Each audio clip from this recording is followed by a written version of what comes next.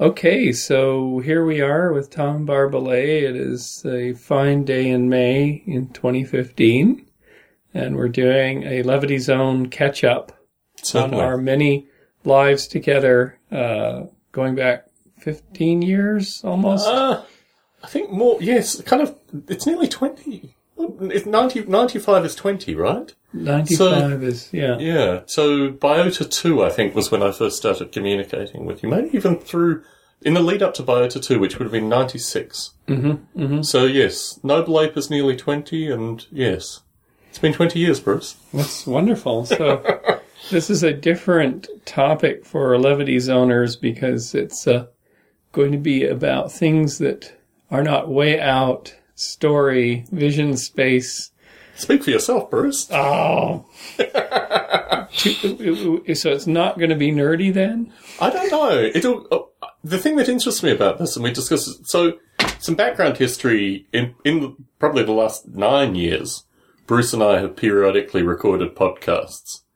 And I think certainly my time recording Bruce has given me a clear indication that when we get together, we typically have good rapping sessions. Yeah, the good rapping. So get ready for a good rap. Yes, so we came together, a mutual passion for artificial life. I'm wearing a shirt from the Artificial Life 12 conference in Odense, Denmark, 2010. Yes, which is the one you attended. It's one I attended, and they actually had me organize a session, which was shocked me because I was fairly new to the community. But this fascination, I mean, for me, I think, started when I was a kid, but when I read about Chris Langton's work in the 90s, early 90s, in the 80s. Yes. This whole idea of a new alchemy. And I came to it from a different angle, but certainly coming to Chris Langton's work, I reflect on a seminal book which I actually should have brought with me to show you, which is called Write Your Own Computer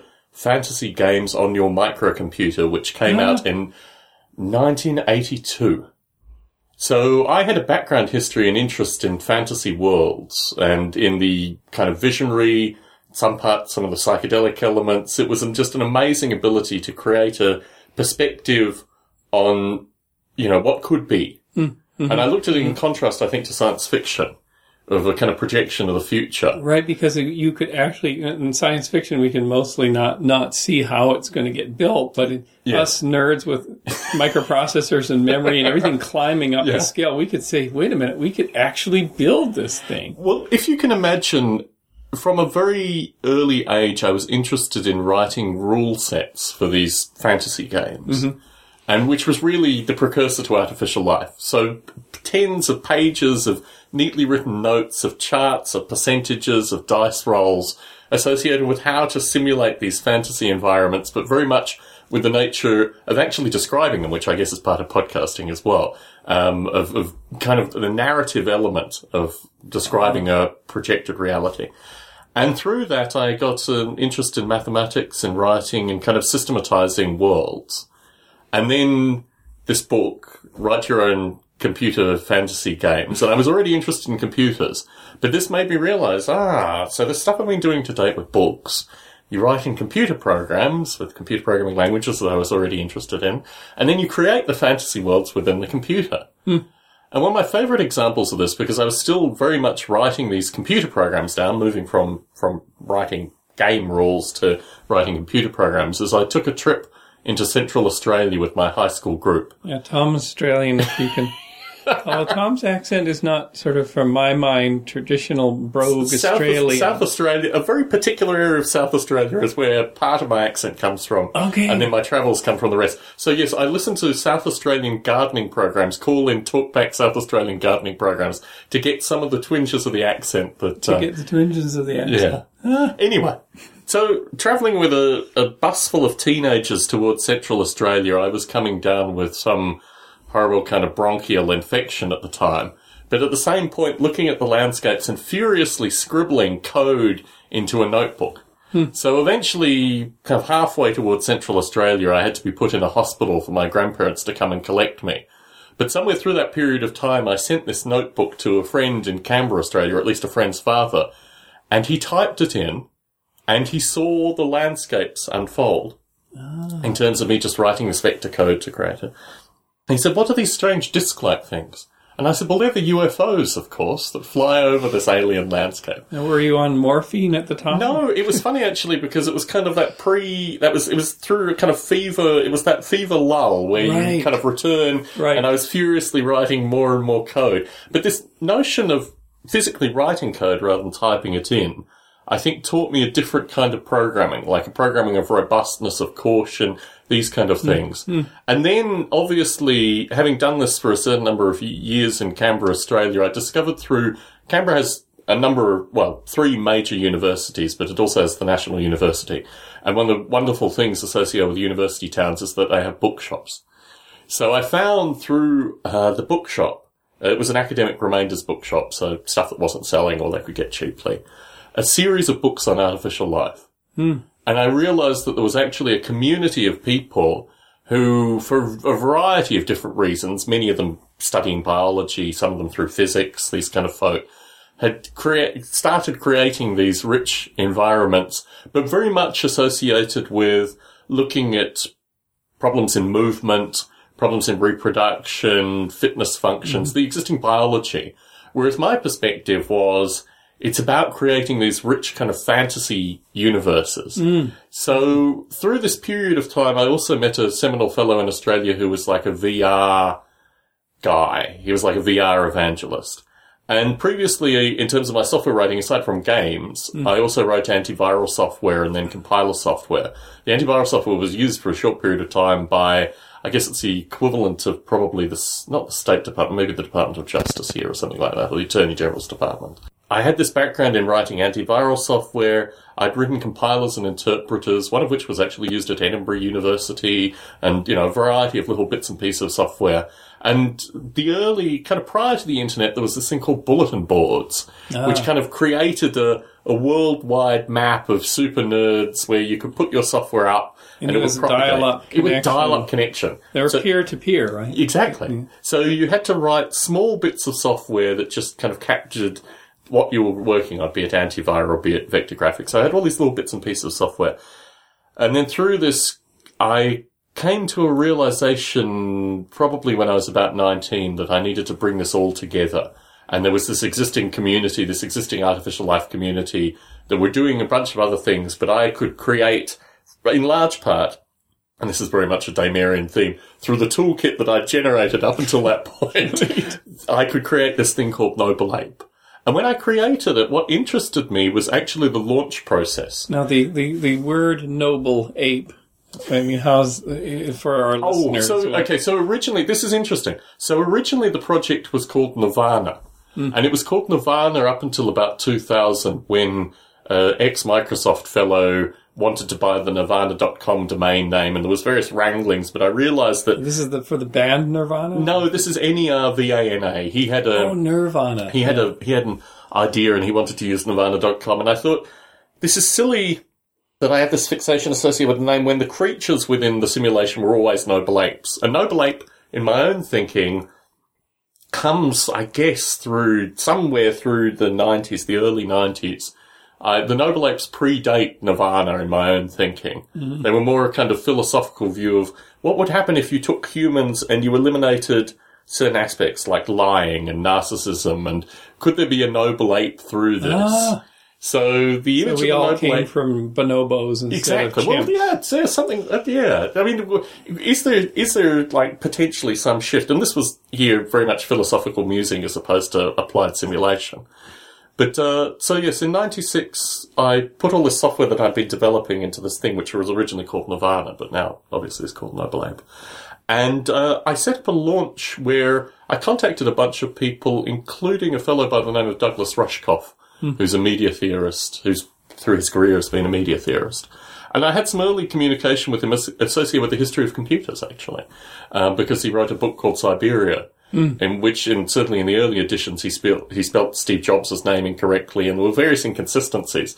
So as I read it as a kind of passionate late teenager, having grown up on the stories of Captain Crunch and Steve Wozniak and all these kind of things, I was impassioned that this fellow had gotten so many things slightly wrong. in his Siberia, and contacted him and realized that there was actually a human being behind the book. And, you know, it's full of a wide variety of things that were going on in parallel as he wrote Siberia. And he said to me that this Nirvana thing, this Noble Ape thing, could actually be quite inspirational and quite interesting. And early on, actually, I had contacts with astronomers and meteorologists and a bunch of different folk who all saw this idea of creating a simulation. I should probably actually introduce what the simulation's about. You have a rich ecosystem, a landscape environment. It was originally built out of Fourier waves, but then I moved on to fractals.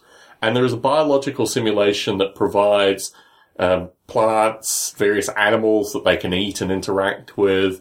And then obviously you have the noble apes themselves, and you have a cognitive simulation, which rather than being based on neural networks, was again based on some tinkering I did with Petri dish simulation, watching bacterial growth. I formed Noble Ape just with those ideas. I released it open source initially, before open source was open source, and and started receiving correspondence and emails, and there was kind of a mailing list and a website and things that went on along parallel. And about this point, you were doing Biota 1. So you had moved away, for folks listening, the academic artificial life of Chris Langton and Tom Ray and Mark Badeau and these kind of names is a thing in and of itself. And then you have this hobbyist community, which, as I did come to it, perhaps through writing fantasy games, perhaps through a variety of different areas, people that are interested in strange robotic movement. There's a lot of stuff going on in the hobbyist community, which is far broader. And Bruce took that vision, I think in part through some of the stuff that you were looking at with avatars, and decided that there was a kind of broader community that could come in. And then you had, wonderful people like Richard Dawkins and Douglas Adams and all these kind of seminal thinkers in their own areas coming in and lending their own kind of humour and insight to these conferences at the time.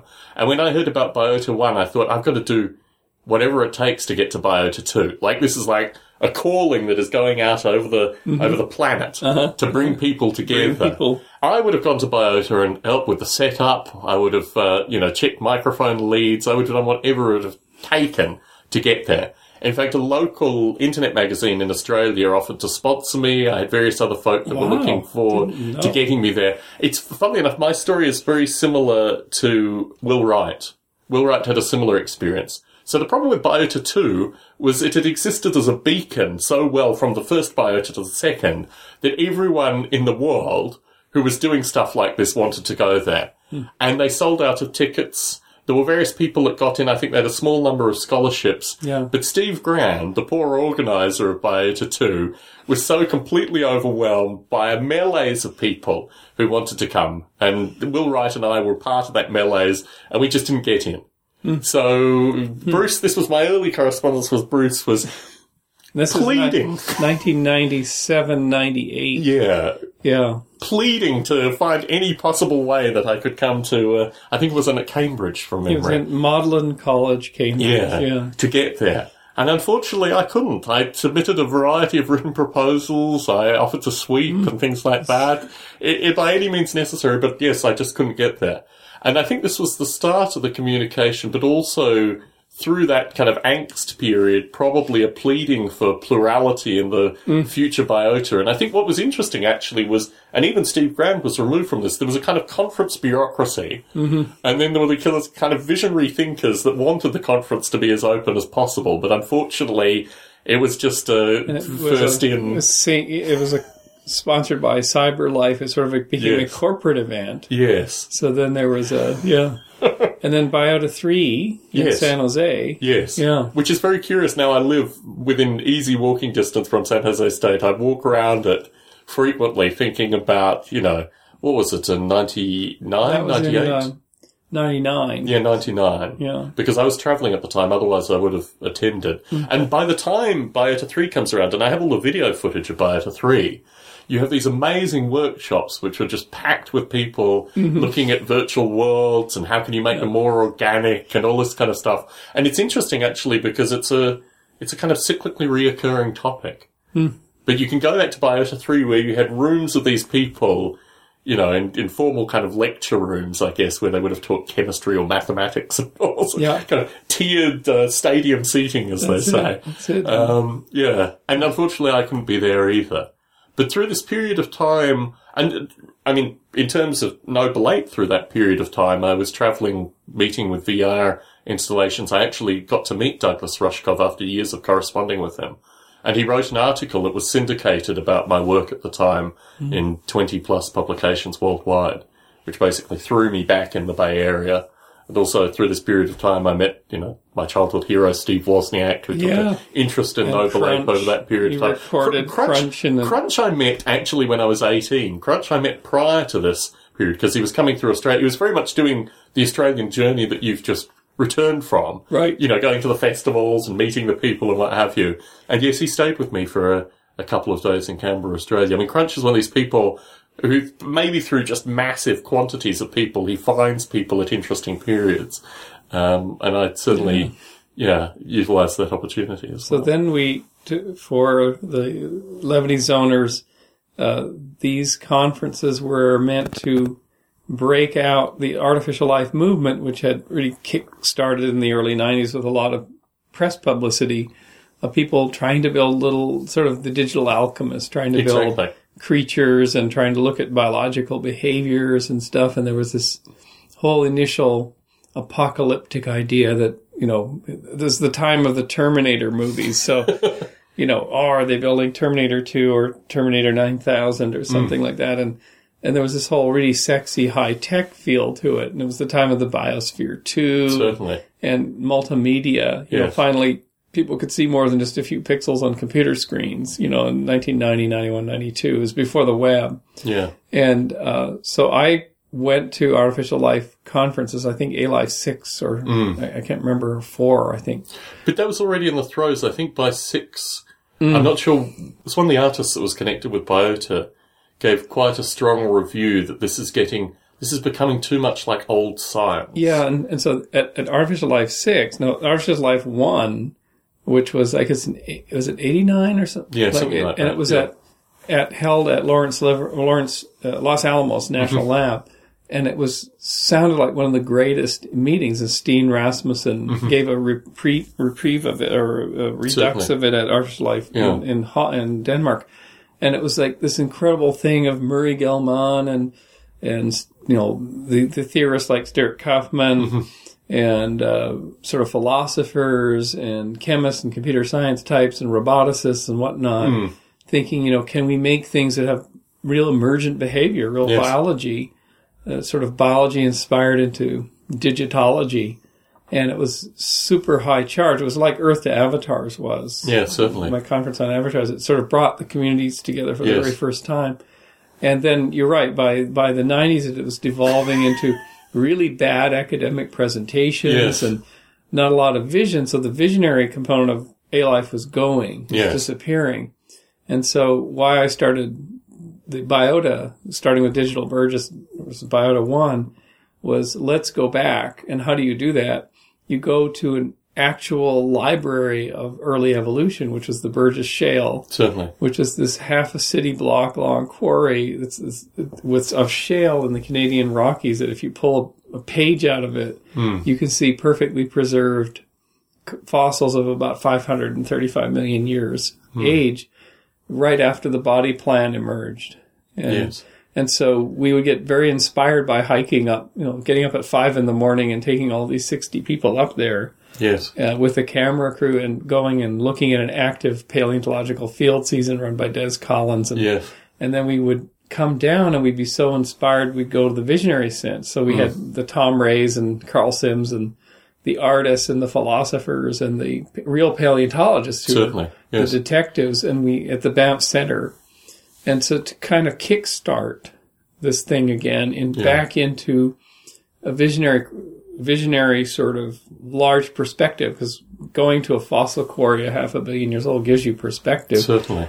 And for me, it was, during the twists and turns of the remaining 3 Biota conferences, it actually generated enough juice that I could go on and do the EvoGrid. Yes. I had enough contacts, and the whole thing was the mythical initial event that led to the Evo Grid, the Genesis Engine idea, and all the current work I'm doing on Origin of Life, the coupled phases model and stuff like that, that really got kickstarted. So it was worth investing Certainly. in doing that event because the people I met, you know, and in 2001, it was 2 years after Digital Biota 2, I actually got to go to Richard Dawkins' house in Oxford and have tea served by his wife, who was the Doctor Who assistant. Doctor Who assistant from the Doctor Who with the long... Tom Baker's. Yes. And, you know, have me serve tea and talk about creating an international competition for lifelike emergent digital systems, and Dawkins being quite interested in that and whatnot. So, I mean, this is a tremendous... Yes. Two vignettes I wanted to add to this. Yeah. In terms of my own experience through this period. When I was developing artificial life back in Australia, it was very much when I was developing Noble Ape. It was very much an old technology, very old technology, because I could get it relatively cheaply. And also, in that environment, you learn how to maintain the technology, which I guess is part of the Digiban. Yeah, that's good. As well. Yeah, you can take an old computer and make it live for a lot longer. In 2003, I was living in the UK, and in this area, actually, where there was a bog, maybe half a mile down the road, where they'd found a prehistoric king buried in this area. Preserved in bog. So you have these wonderful kind of vignettes associated with history. And at that time, I was contacted by 2 engineers at Apple that were interested in taking Noble Ape and utilizing it as a processor metric, the 8 brain cycles per second, because the cognitive simulation within Noble Ape had developed into this thing that they saw as being mathematically curious enough that they could get processor optimization through it. Okay, so they could use it to do processor They had a quantifiable number that said if they changed certain things in the code, they could actually get a higher number out. So it was a quantifiable number that they could use. The years when Apple was going to multi-core? Yes, this was the G3, G4, G5 period for your super nerd listeners. Right. And through this period of time, it struck me that something that I had developed on XT and 6800, like really old first-generation computers, was now being used by Apple. And then within 2 years, because Apple outsourced that whole thing to Intel, both Apple and Intel had teams that were using Noble Ape in order to, optimize their processors. And then they jumped to the Intel processor. So the team actually left Apple, was picked up at Intel, but Apple still internally and also to third-party developers did demonstrations of Noble Ape. So if you look at the multi-core processors that we see now, Noble Ape was running on those multi-core processors. They give me the code back occasionally because it's open source, and they just have N representing the number of processors. So I'd never know how many cores they were actually running on through this period. Right. But it's interesting, the Dawkins element. I wanted to return to that a little bit as well, because he created a lot of positive energy initially through it. And then, as many people do through this movement, became kind of disenchanted with the movement to the point where the Douglas Adams talk appeared on the Biota site and has been kind of a central focal point. Every Towel Day, people descend on the Douglas Adams talk. They listen to the audio. They're part of that. But yeah, there was an interesting shift through that period of time as well, because kind of Dawkins kind of took ownership of that. And then in his book, what was it, The God Delusion? He kind of missed the reference because there was kind of toing and froing over that period. He talked about, he was at a conference in 98, but it was actually, in 99, but it was in 98.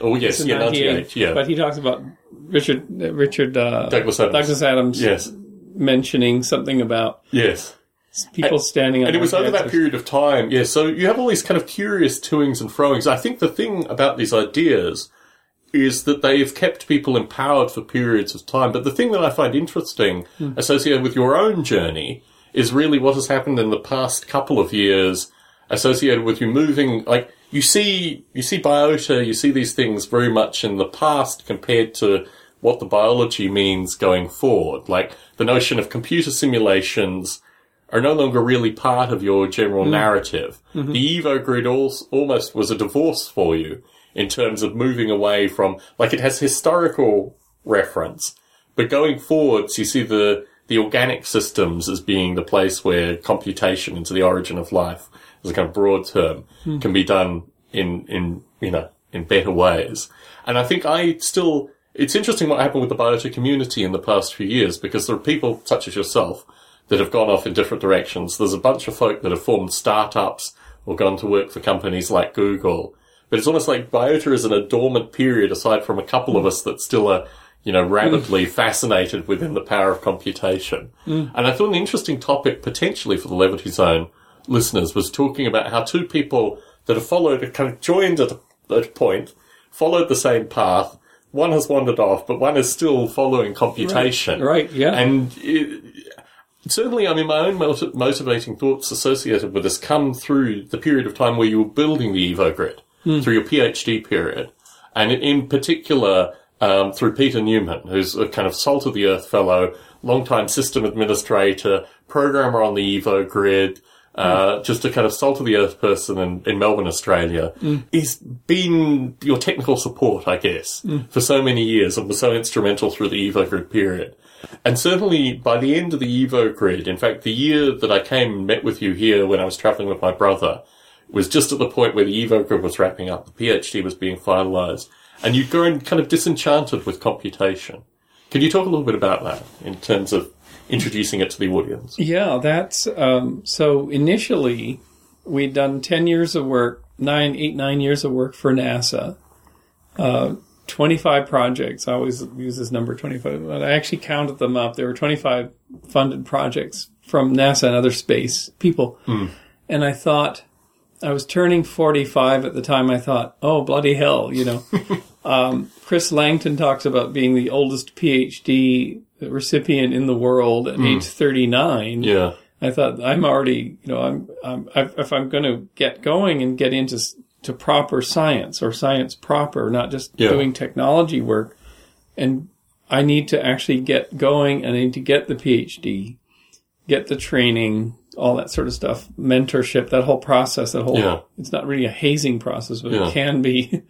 And so at age 47, I found the program, and I had I thought, well, we can use our leftover NASA money, Peter's skills. Initially, I thought I would write some of it, and that went out the window pretty quickly.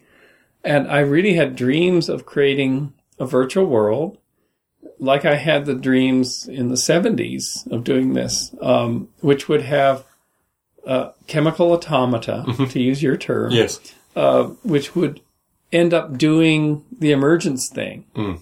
And I'd started this in 1985 at USC on a VAX 11750 on the ARPANET. I'd started working on this, and it was not going to happen because there was no colleagues and no literature and no field. And I thought, now I can finally get around to this and build a rich environment where open-ended evolution can happen in digital forms.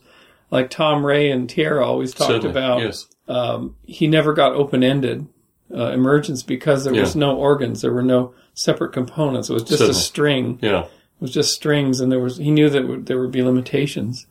So I had all these dreams. I mean, I dreamt up systems. I dreamt up architectures and flow models, and I have pages and pages of notebooks full of this. But as I entered the process, I realized not only didn't I had insufficient time or computing resources. This is a massive project. So I then gradually, as PhDs do, they whittle you down and focus you down, and I started throwing things off, casting them away. But to be clear, this is a computer science PhD, right? Yeah, but what I wanted to do always was to try to use real tools of simulated chemistry. So open source tools like GROMACS, for example, that do molecular dynamics. So the argument I made to myself was, do I do a completely artificial world? Because the problem with completely artificial worlds is lessons learned there may not be applicable to help science solve the problem of the origin of life in chemistry. Because if you're too far into the abstract, Can we dive in there? Because you talked about chemical automata, and it's something that I return to frequently. Because when you describe a purely artificial world, you can still take elements of the real world, and I guess this is still the computational simulation aspect, that you're not trying to model absolutely everything. You're trying to model something which is poorly understood, very poorly understood, but relates to interactions between molecules and chemistry, which is pretty well known in terms of the individual interactions, maybe not over time or how these things come together. And I think the idea of chemical automata was taking a reduced chemistry. A little bit like Permutation City, Greg Egan's novel. Exactly. Yeah. But from that, certain things can be built. There are certain assumptions that are made. But it becomes a distinctly more solvable problem than, broad end. And I think this is probably the extreme that the Evo Grid in terms of the general discourse. And for folks listening in, there are podcast recordings, tens of hours of podcast recordings associated with this musing. But the thing that struck me about chemical automata was that through that, some of the stuff that you came up with, particularly associated with ratcheting and the whole kind of ramping and the building from that, may have come to you slightly faster in the chemical automata world in terms of these things. And the time associated with these things in terms of discovery, interesting. But anyway, you concluded with a distinctly different approach. So I really went to the point where we could build something that would be more procedural, that would be less computationally wasteful. And we could see a whole lot more phenomena. I remember talking to Gray Thumb people in these period about they had all the beautiful fantasy of building a world with phenomenal emergent properties. Yeah. And through standardization. I mean, their model was fundamentally, on one side, open source through a standardized interface, but on the other side, you can create whatever crazy simulation you want just so long as it communicates through this membrane. Right. And then I thought, you know what? I really, when I was 14 and walking out in the sagebrush hills around Kamloops, I wanted to work on the problem of the origin of life. Yeah. And I watched all these plants growing in the springtime. And then I realized, this is molecules self-assembling to make machines that can copy themselves, which is a hard problem, starting de novo, just starting from the basic things. And in my head, on this walk, came this molecular machine appeared in my head. It was my first Gedanken experiment, my first thought experiment, which I talked about in the TEDx talk last week. And it was moving, and I couldn't understand what it was doing. But I thought, I'm going to work on this problem for the rest of my life. Yes. That was the commitment. This is 1976 or something like that. Yeah. And so I went back to that vision and said, no, I have to stay really close to the chemistry. Despite wanting to see beautiful things happening right away, this goes back to Will Wright's talk at NASA, where he said, I also wanted to do a simulation de novo of the chemistry to see emergent phenomena, except that as a game, it would be very uninteresting. You'd go for weeks without seeing anything going on, even though that would be the truth. So I went and did Spore, which was the procedurally run artificial world that would be gameable and be marketable. So he had that same passion. We had this one dinner together. And so the Evo Grid was born with the idea that, okay, we're going to start by simulating frames of 1,000 atoms moving around with very low energies. So it's it turned out to be like cosmochemistry, the chemistry between the stars, where almost nothing ever happens. When I explained this to Stuart Kaufman years later, through the PhD, almost at the end, he said, "Oh, you're doing a hypopopulated reaction graph. Yeah. Very few reactions occurring." Certainly, It was an experiment Stu had wanted to do for years. And so I went back to basics. I went back to the Institute for Advanced Study. And with Freeman and Pete Hutt's I got to go in and put the white gloves on and go into Robert Oppenheimer's files on the ECP, which was the electronic computer at Princeton. Certainly. And go through von Neumann's files on this first von Neumann machine. Yes. And Baricelli's files on trying to use this von Neumann first real modern computer, all the British would argue with us about this, to do a lifelike simulation, which he called the symbioorganisms. Yes. Long before Conway's Game of Life and long before Wolfram. Yeah. And I read his reports. These reports went to the Army because they were the funder. Yes. And I handled his punch card deck. Yes. Very carefully. And went through it, and his arguments I couldn't make a large space for my simulated automata organisms. He claimed that there were true emergent behaviors happening. Yes. Because I had to break it up into small frames, and then I had to simulate those frames frame at a time. Yes. And I realized, doggone it, it's 2008, 2009. I have to do the same thing in a modern computer. So we're still running von Neumann computers. Well, this is where it's interesting because, I mean, certainly and we probably need to state this to your listeners. The purpose of Noble Ape is not to create the origin of life in computer simulation.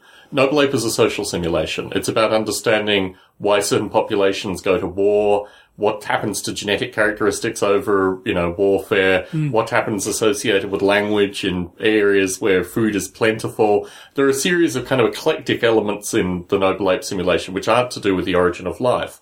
But the thing that has captivated me and continues to captivate me to this day is the nature of writing simulations that are ideally suited for the technology in which the simulation is run. And what I find fascinating through the early developments, these early simulations that were developed, was that science, that methodology, that means of exploring computation wasn't yet there. Because computation had just it was just available. Yeah. So the efficiencies within that, looking at how you could actually take a biological simulation and model it more efficiently in terms of how you actually change the mathematics. And if you think about, if you run a simulation with two chemicals that are moving over periods of time, they have certain random wanders and what have you, but the events are associated with their interaction, either interaction with space or their interaction with each other.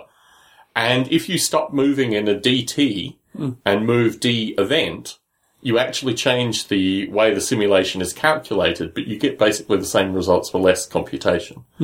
And certainly through Noble Ape, in particular working with engineers, brilliant engineers at Intel, who had kind of devised this notion of atomic processing, where you took the processing concepts and then you divided them and moved them between the processors, and now reactive programming, where you basically take large buses of data and you work out how you can, do traditional computation, but do it in a completely different way over, vastly complex systems, multi-core processors, multiple multi-core processors.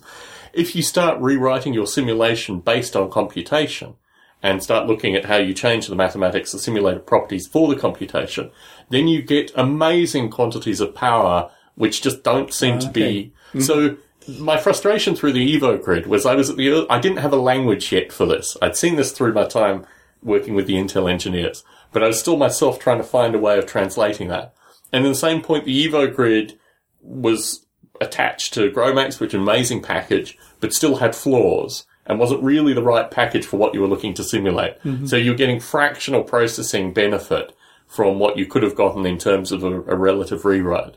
And I think this is the interesting thing when you take traditional biologists, traditional physicists that come to this and just start writing code as they would write formulae, then you don't see the underlying power of contemporary processing.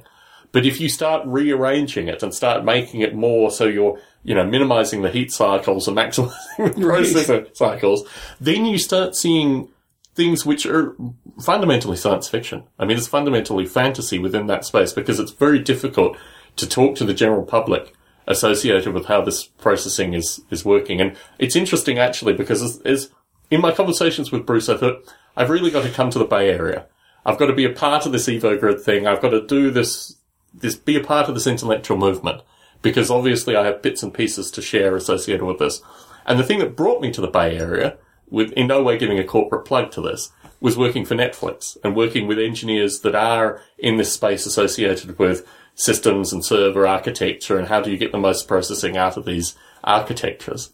So, Bruce has gone off and refound biology and worked with amazing people. I mean, David Deamer, untouchable, and clearly taken you a kind of a completely different, but completely wonder-filled exploration. I've come here to work for Netflix and then found the intellectual sparring partners in order to take the ideas that I had taken for simulation and just talk more associated with optimization and how you actually utilize the power of computing. And unfortunately, it's a conversation that's kind of gone in two different directions. Like the fellow that you have to answer 35 questions before you can speak with him. Exactly. Because he wants to optimize his interactive time, and that's the easiest way to do it. But it's interesting, actually, because I still think through the breadcrumbing of the EvoGrid, there are elements there that are very valuable and insightful. And one of the benefits of being your advisor on your PhD was the tens, if not hundreds of hours of audio that was kind of captured through this process. And I remember that so as I was moving toward trying to get more and more faithful to the way physics works or biology works and realizing it's stochastic, it's probabilistic. So most of the computation done in the real world results in nothing. Yeah, it's throwaway computation. It's throwaway computation, which engineers hate, Yeah. because they want to see results in their lifetimes, and who's to blame them. So in my PhD process, I was winnowed down. I was sort of forced into a corner because what am I showing by building this? And you have to do it in a finite amount of time. Finite amount of time. I wanted to finish before I was 50. And I started when I was 47. And in the meantime, the UK was undergoing a financial crash. Yes. And the program got basically all its defunded at the university in London. And then University College Dublin picked it up and we moved to UC Dublin. And I had a wormhole to go through because the way that bureaucracies work, I knew the law. The law was if you were in the final phases of your PhD, write-up mode, at the institution that you were leaving and your supervisor was taking you, they had to accept you at that level. Yeah. But that would be only a limited period, like a few months. Yeah. So I realized I have to finish this and write it up. And we had been running the simulation in the barn, in the DigiBarn. Certainly. On 6 discontinued Digital Space servers. Yes. They were burning up. Yes. So there was tractors moving enormous yardage of, while I was running the simulation, it was a hot summer, tractors were digging up the roads here. I was keeping the power on for those guys. And we ran 3 experiments, Peter and I, in the barn.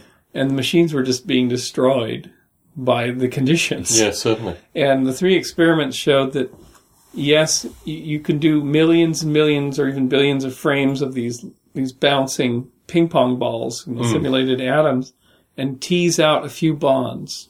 The few bonds would form, and it was how you selected the next frames to do. So the whole EvoGrid was a search engine really looking for initial conditions that would form bonds between these bouncing ping pong balls and then restarting those experiments and going to try to climb to the next level. Let's have 4 molecules formed instead of only 2. Running out of computational steam. Yes. John Graham, who worked for UC San Diego, a burner friend of mine, saying, I'll build you a network. But that network didn't come up till January. So January, we get all this computational power. Suddenly, boom, overnight. We can put our Debian installs there and we can... Certainly. And then I realized, as I was moving to UC Dublin, doing all my own paperwork, I've got to shoot through this wormhole, 2 wormholes. The bureaucratic wormhole of an institution that will start, imposing course requirements on me if I'm around too long. Yes. And clamp down their bureaucratic talons. Yes. Or, and start charging me €6,000 for an order, which is, it starts to get... And Ireland was about ready to go off the financial cliff. Yes. As well. Yes. And the experiments, the 3 experiments, which showed a really basic result that if you do selection and restarting, you can go up the curve and find a rich volume. Yes. But it does not. If I had real examiners, like a real mathematician, a real computational guy, they would say that's a trivial result. Exactly. So I wouldn't be able to defend. Yes. It looked like a nice curve, but it was the only curve I had. So Peter and I we ran this thing 24/7 on 30 cores. Yeah. And I remember in March, about the middle of March, getting desperate because we were showing not really any trend in the forming of these bonds. And I said, Peter, okay, let's turn on all the daemons, shut down this experiment number 5. And let's do a random, i.e. a stochastic hill climb. Yeah. As Peter had recognized, we're doing stochastic hill climbing. Yeah. But let's tweak it to the point where we go to a maximum, which is, we got 12 bonds formed. Yes. And then we allow a lot of degradation off the search from that maximum. Yes. And we don't try to do every future frame, but we randomly pick future frames. Yes. Because otherwise you get into an NP incomplete computational space. And but we allow quite a bit of degradation. Yeah. So we will run simulations that only have 5 bonds for a long time, because in the hopes that we'll go along a ridge and then climb to and hit a next again. Yes. And it worked. And by April Fool's Day, it was, we've just succeeded 79, which is our previous record. Yes. And then by April 15th, we saw the first 2 staircases. Yes. Where it was reaching the maximum, going along and climbing. It was open-ended. By May 8th, when the dissertation was due, and I'd run all these Excel spreadsheets of numbers and plotted it all out, we had 6 or 7 staircases. We were already into the 100 bond territory, Certainly. well over that 120, and because the computation was just enough to explore the space. And I remember I got the thesis in on time, put my back out. For 6 months I had back pain. This is what you do. Advice to listeners, do not do your PhD when you're 49, because you'll put your back out when you're writing 18 hours a day. And then by the time I was on the train to Montpellier, to the Origin of Life conference, the final numbers were coming in. And we'd sequestered half of the bonds in the volumes. Like half of the atoms were in bonds. Yes. And there were multiple staircases, and you could even see a pattern in the rise of, Terence would call it, like novelty or complexification or whatever it was.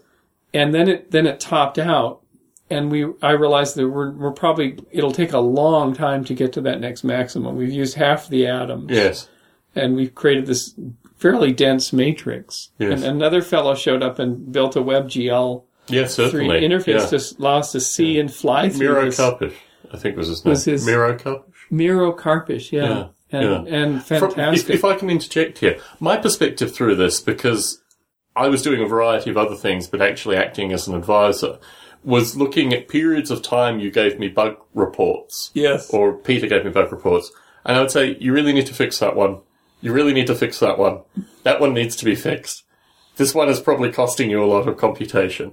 And I think it's interesting, actually, because from my perspective, a number of those problems would have been solved by a computational physicist if you had one available.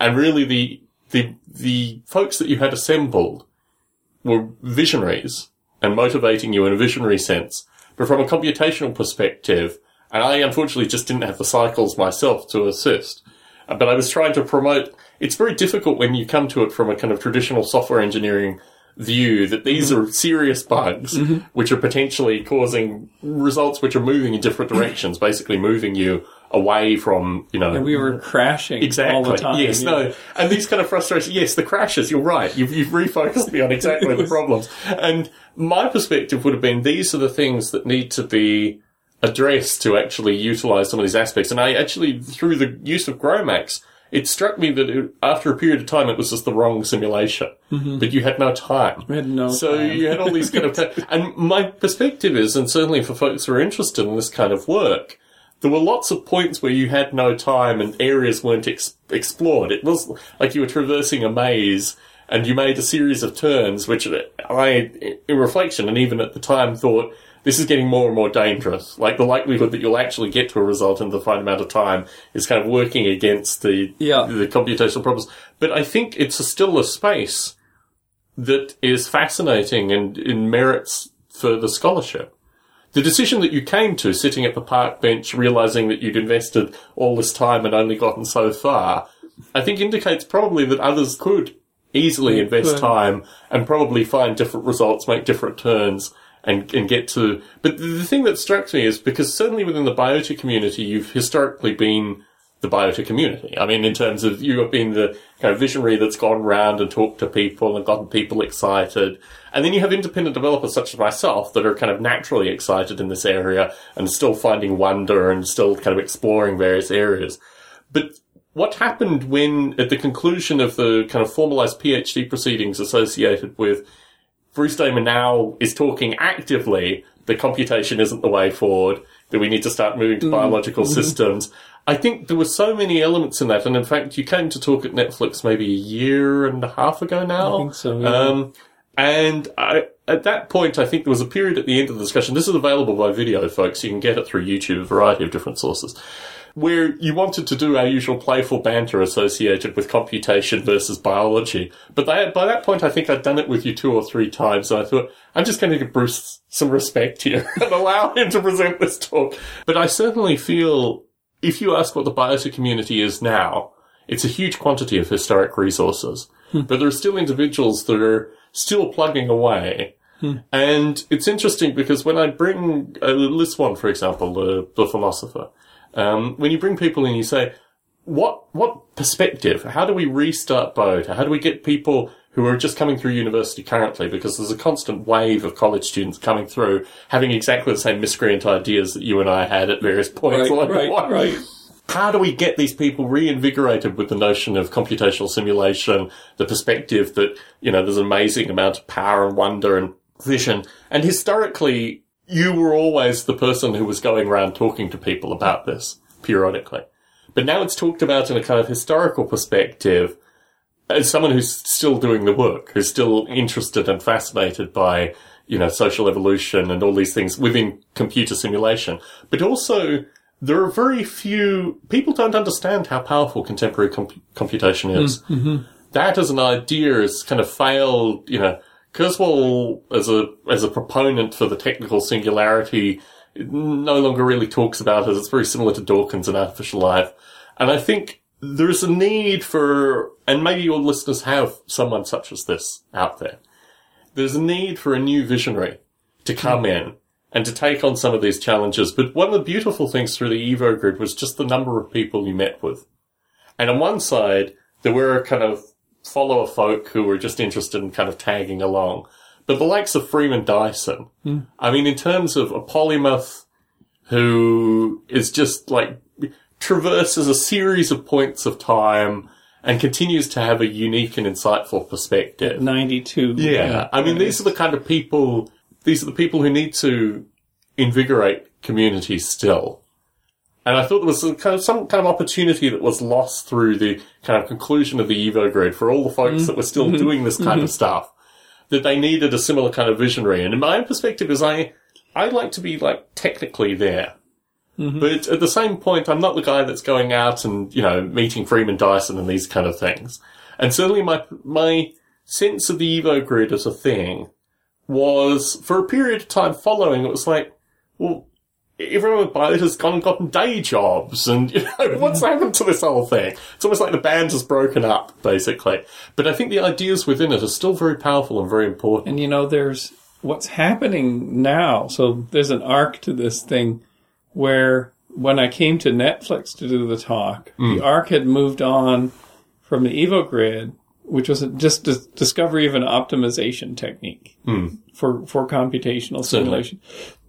The arc had moved on to sitting at the park bench in Montpellier just a week before defending the thesis, getting depressed that I couldn't get farther along, and then suddenly having this vision of basically party balloons squeezing, being able to be filled with reactant, real physical fluids, reacting for a time and then being tilted and moved in an automated way that you could have computers operating like a robotic system, operating trillions of real chemical experiments.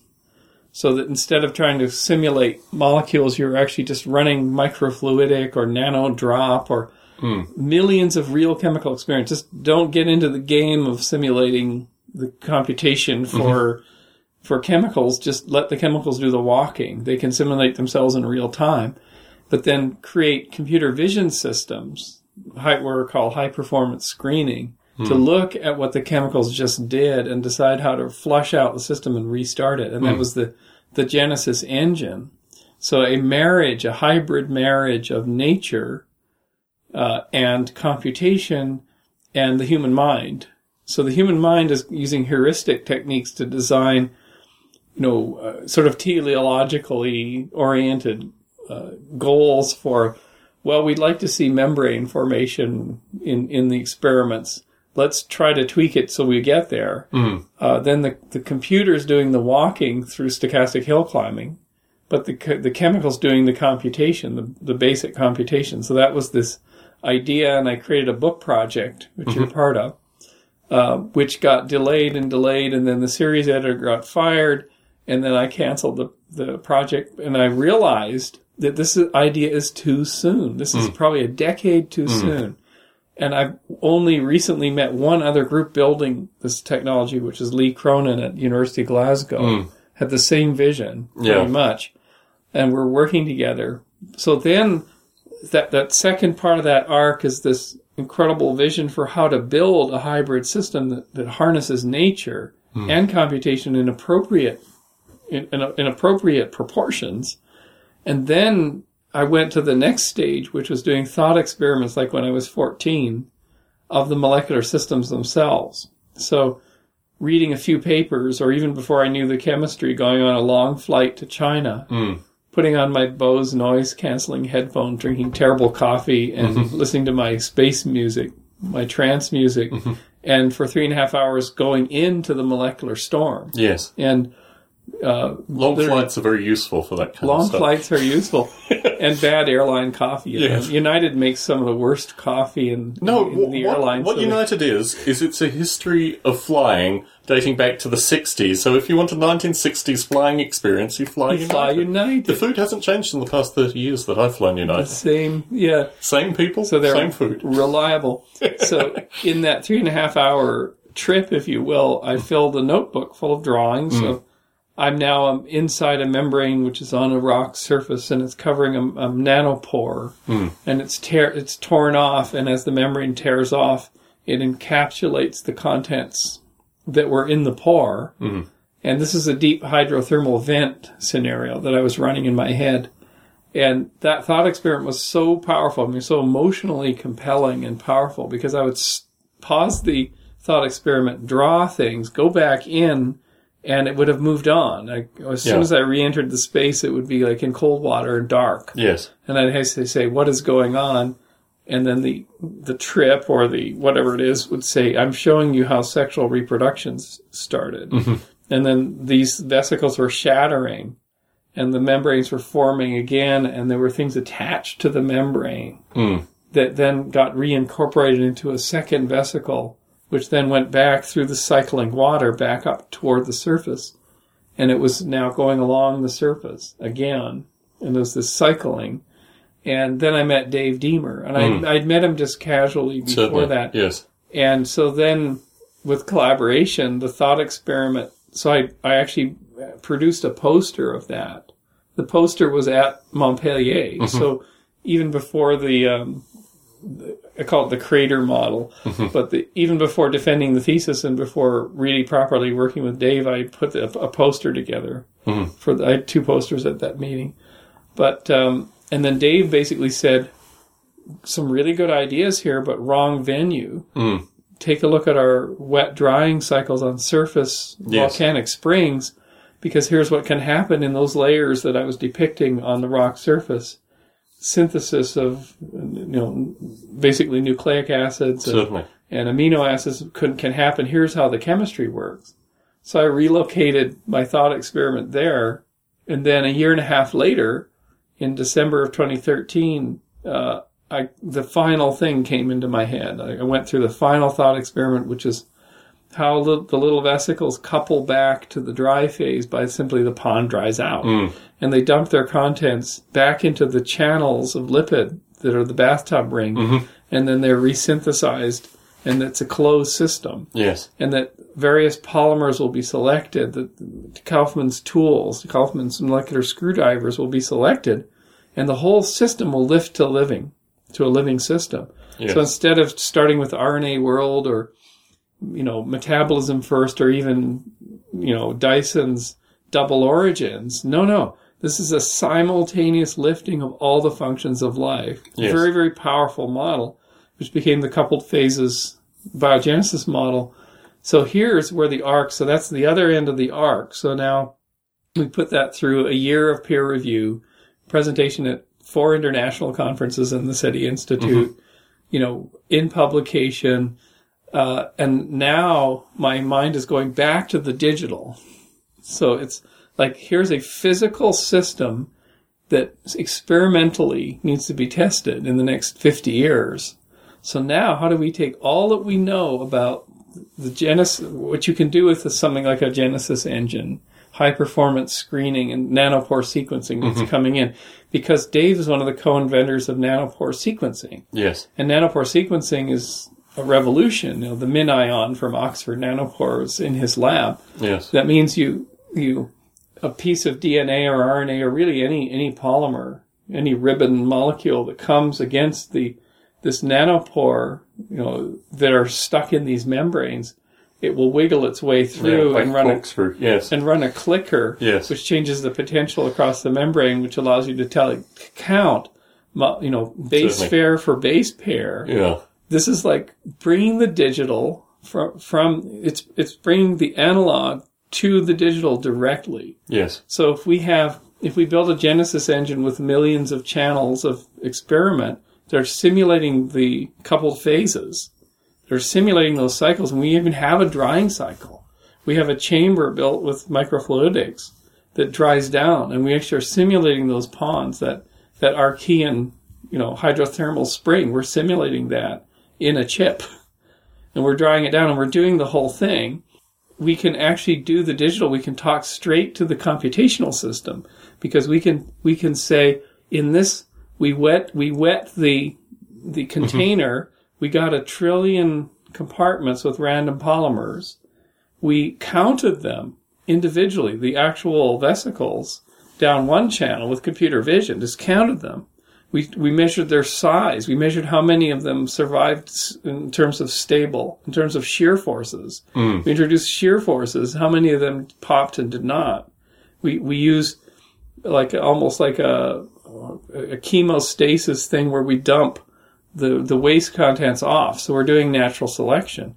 And then we come into another phase where we're going to literally do high performance screening of those polymers to find out what they are. Yes. So then we use the nanopore MinION. We wiggle through those things and we dump those polymers back into the dry phase and let them resequence. Certainly. And we could actually build a machine that could drive to a second Genesis in the lab, but it's a pure combination of digital technology, digital/analog conversions, and the power of this massive evolutionary system. So, yes. So that's sort of the final piece of the arc, is how to come up with a crystalline definition. So this is the next phase of the work that you could even be involved with, is defining a digital architecture for building... processing all this information. And so we met with a guy from Google, and this guy at Google is putting all of Google's resources behind any kind of genetic work. They just donate. Google donates everything. Certainly, yes. He's a super smart guy. Yes. He lives part of the time in Santa Cruz.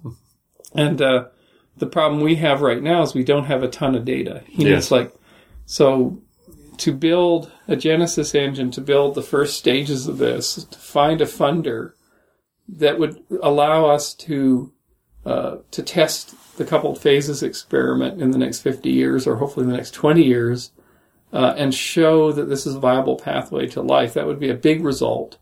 And it turns out that my neighbor in New Jersey is the head of painkiller research and morphine. We talked about morphine earlier, at Glaxo. Yes. And I showed him this design, and he said, well, I don't really care about your origin of life objective. That's the hardest problem to solve in molecular biology. Certainly. What I care about is the fact that this is a search engine for chemistry. Yes, certainly. I can put a pharmaceutical, I can put a chemical model of a pharmaceutical that Glaxo wants to make here, and your machine, push a button, will find the best pathways, the reaction pathway to make that in the highest yields in the least amount of time.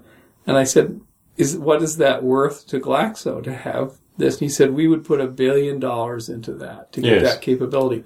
So next year, 2016, if I can sort of work it and I need to get collaborations with really good computational people, with really good chemical and microfluidics or whatever technology it is people. If I can create that design and then come up to a person like him, I'd like to initiate that so that in 20 years it'll exist. Yes. that box will exist that we can license or use or get an old version, an old throwaway version, so we can, in my 70s, will be able to use it with the material that we'll collect from space.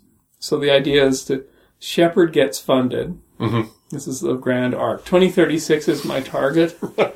Shepard gets funded by Elon Musk to go out and get resources and fuel and stuff in the solar system. But along the way, we beg them to please bring us back this particular asteroid, which is 4.1 billion years old. Yes. It's late heavy bombardment material. It's a consolidated rubble pile, which means the astronauts can sample it all over. Maybe robotics, but mostly bring it to lunar orbit, which is NASA's original thing that came out of my work in 2007. Yes. Bounced off another guy and now is getting canceled, of course.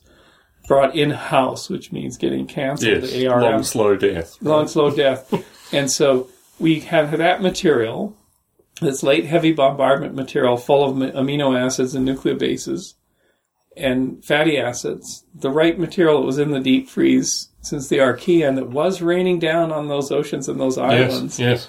And then we have our simulation chamber or our Genesis engine ready, and we can use that 1,000 pounds of rocks to put into the experiment to get a viable analog for the early Earth, and then run the experiments from the viable analog. Certainly. Or be able to synthesize analog, and then by the 2050s, maybe show that this is a viable pathway to life. And so all of that is my grant. But the computational engine that's built around this will produce this hybrid computer, that'll end up in the DigiBarn in the year 2100. But this hybrid natural, analog, it's really still digital. Yes. But where nature's embodied in a digital system that will be an exemplar of a new type of computing for the 21st century, which uses the power of nature inside the computer but it uses the computer for all the power that it has, and who knows what, using nature as a computational engine at the lowest level. And so that would be, by the end of the 21st century, a huge driving trend in computation, which would lead to things like spaceships that can repair themselves, for example. Yes. So where the physical elements, probably less hard parts and more soft parts and fluids and stuff, where the entire physical elements of fluid flows, life forms in there, not life forms, chemistry happening, material science happening, and the computational matrix that it's within are unified as one thing, as a single thing. And so the 22nd century computing is this incredible hybrid of all of it. So it takes the next great leap of computing beyond von Neumann, because you have this solid black mass. Certainly. That's shaped like a shoe or something. Yeah. And the whole thing, every atom is part of the system. So 23rd century computing, for the Enterprise, to have that lady's voice that says coy things to Spock. I mean, that's what we need, is this black slab that's a complete hybrid. Every atom's at play. Yes. So that's the long tail of my arc, and how I'm now coming back toward artificial life. Does that make sense? Yes. Yes. Speaking of things that are thawing, for folks listening in, Bruce had to turn off his refrigerator in order to record this, and we hear kind of creakings coming from the refrigerator. The refrigerator is threatening us. Yes. So let's round this thing up. Can I do some shameless plugs here for podcasts and things of this nature? So, for me, part of this has been podcasts, part of bringing a community together, the Biota recordings, these kind of archives. And I've floated recently, in the past couple of weeks, a daily podcast, which I'm recording and putting out there, which really, when I started podcasting about 9 years ago, I produced a kind of incidental daily podcast. And it's called Short Funk. So for listeners that have survived this long, shortfunk.com to get my daily podcast. I record on a weekly basis with a futurist linguist called Heron Stone in LA, who's, I think he's 68 now. Similar to my discussions with Bruce, but with a different perspective, and someone who actually was in Manhattan Beach in the 1960s. And that is Nobleape, NOBLEAPE.com, which is the project that we've discussed periodically through this conversation, nobleape.com/stone. For Stone Ape. Mm-hmm. And for folks who might be Levity Zone listeners and also model rail enthusiasts, the thing that I'm best known for in this broader community is taking the ideas that I worked on through Biota, associated with live calling, getting people excited and talking, and moving to another kind of simulation, model railroading. And model rail radio exists as a thing in and of itself, coming very much from this artificial life community, very much from this Biota community that Bruce started, but taking it to a completely different topic and allowing a community to grow organically. And it's huge, right? It's unbelievably big. It's big. It's go to any city, any small town in the US and pretty well all over the world, and you will have listeners. In fact, the thing that I found coming to the Bay Area was just discovering how many listeners were local. We've passed 100 shows. Each of the shows are about 3 to 5 hours long. The 100 show was 9 hours long. We had about 50 people come through the house. We had about an additional 40 people come to various dinners. And these are just locals. When you arrive in some country, there are all these people waiting for you. Yes. I have to allocate days to spend with listeners. Now, model railways for the uninitiated, you call them layouts, right? Layouts, and they're in usually people's basements. But the thing is that a large number of scientists and engineers and these kind of people that spend their day jobs in these, in scientific worlds, typically also the correlation between these people and model railroaders is very high. Because model railroad, for those, is miniature trains going around on tracks, and they're electric powered. Mm-hmm. And there's incredible diversity and complexity, and they're up to 100 years old, right? More than 100 years old. Some of them are steam powered, some of them are electric. There are a variety of different ways of doing it. Tiny coal engines. Exactly. Yeah. Oh, no. But it's just a world in and of itself. So I previously wasn't a model railroader. I was part of this artificial life thing. But I thought, what can I take this format to? Right. And have a community explode around it. And later today we're going to see a layout here in Boulder Creek.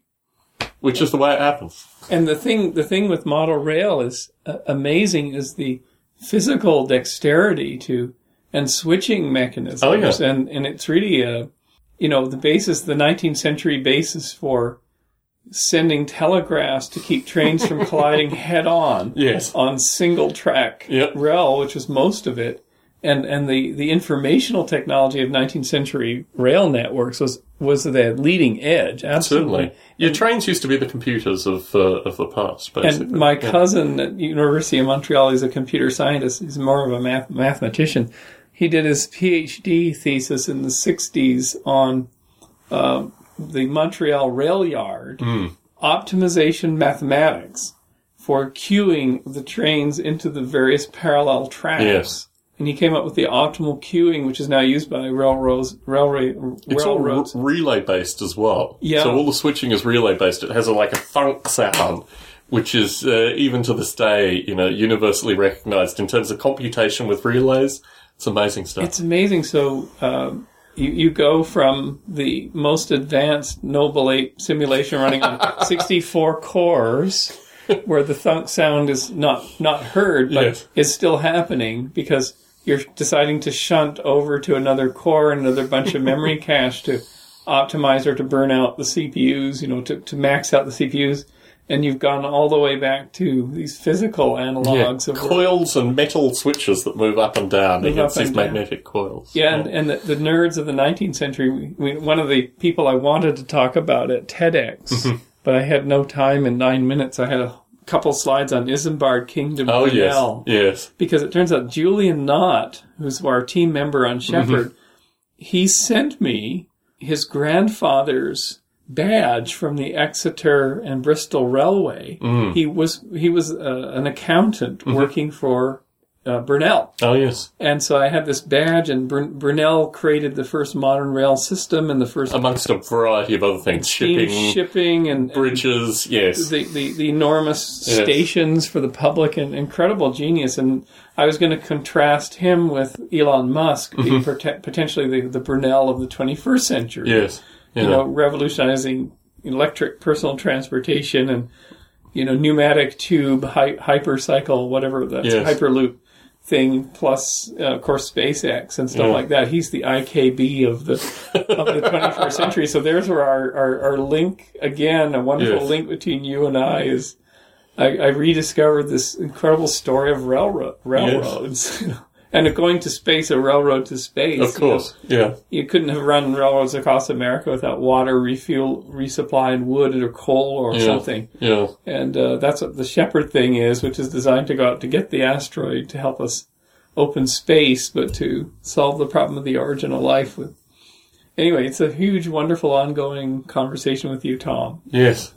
It's one of the benefits that once you start playing in these areas, you realize how little you know. Yeah. How much you need to learn, and how it'll never stop. There's a new window, a new vista, a new lack of knowledge in a particular area, and you've got to just dump in boots and all. Always a pleasure, Bruce.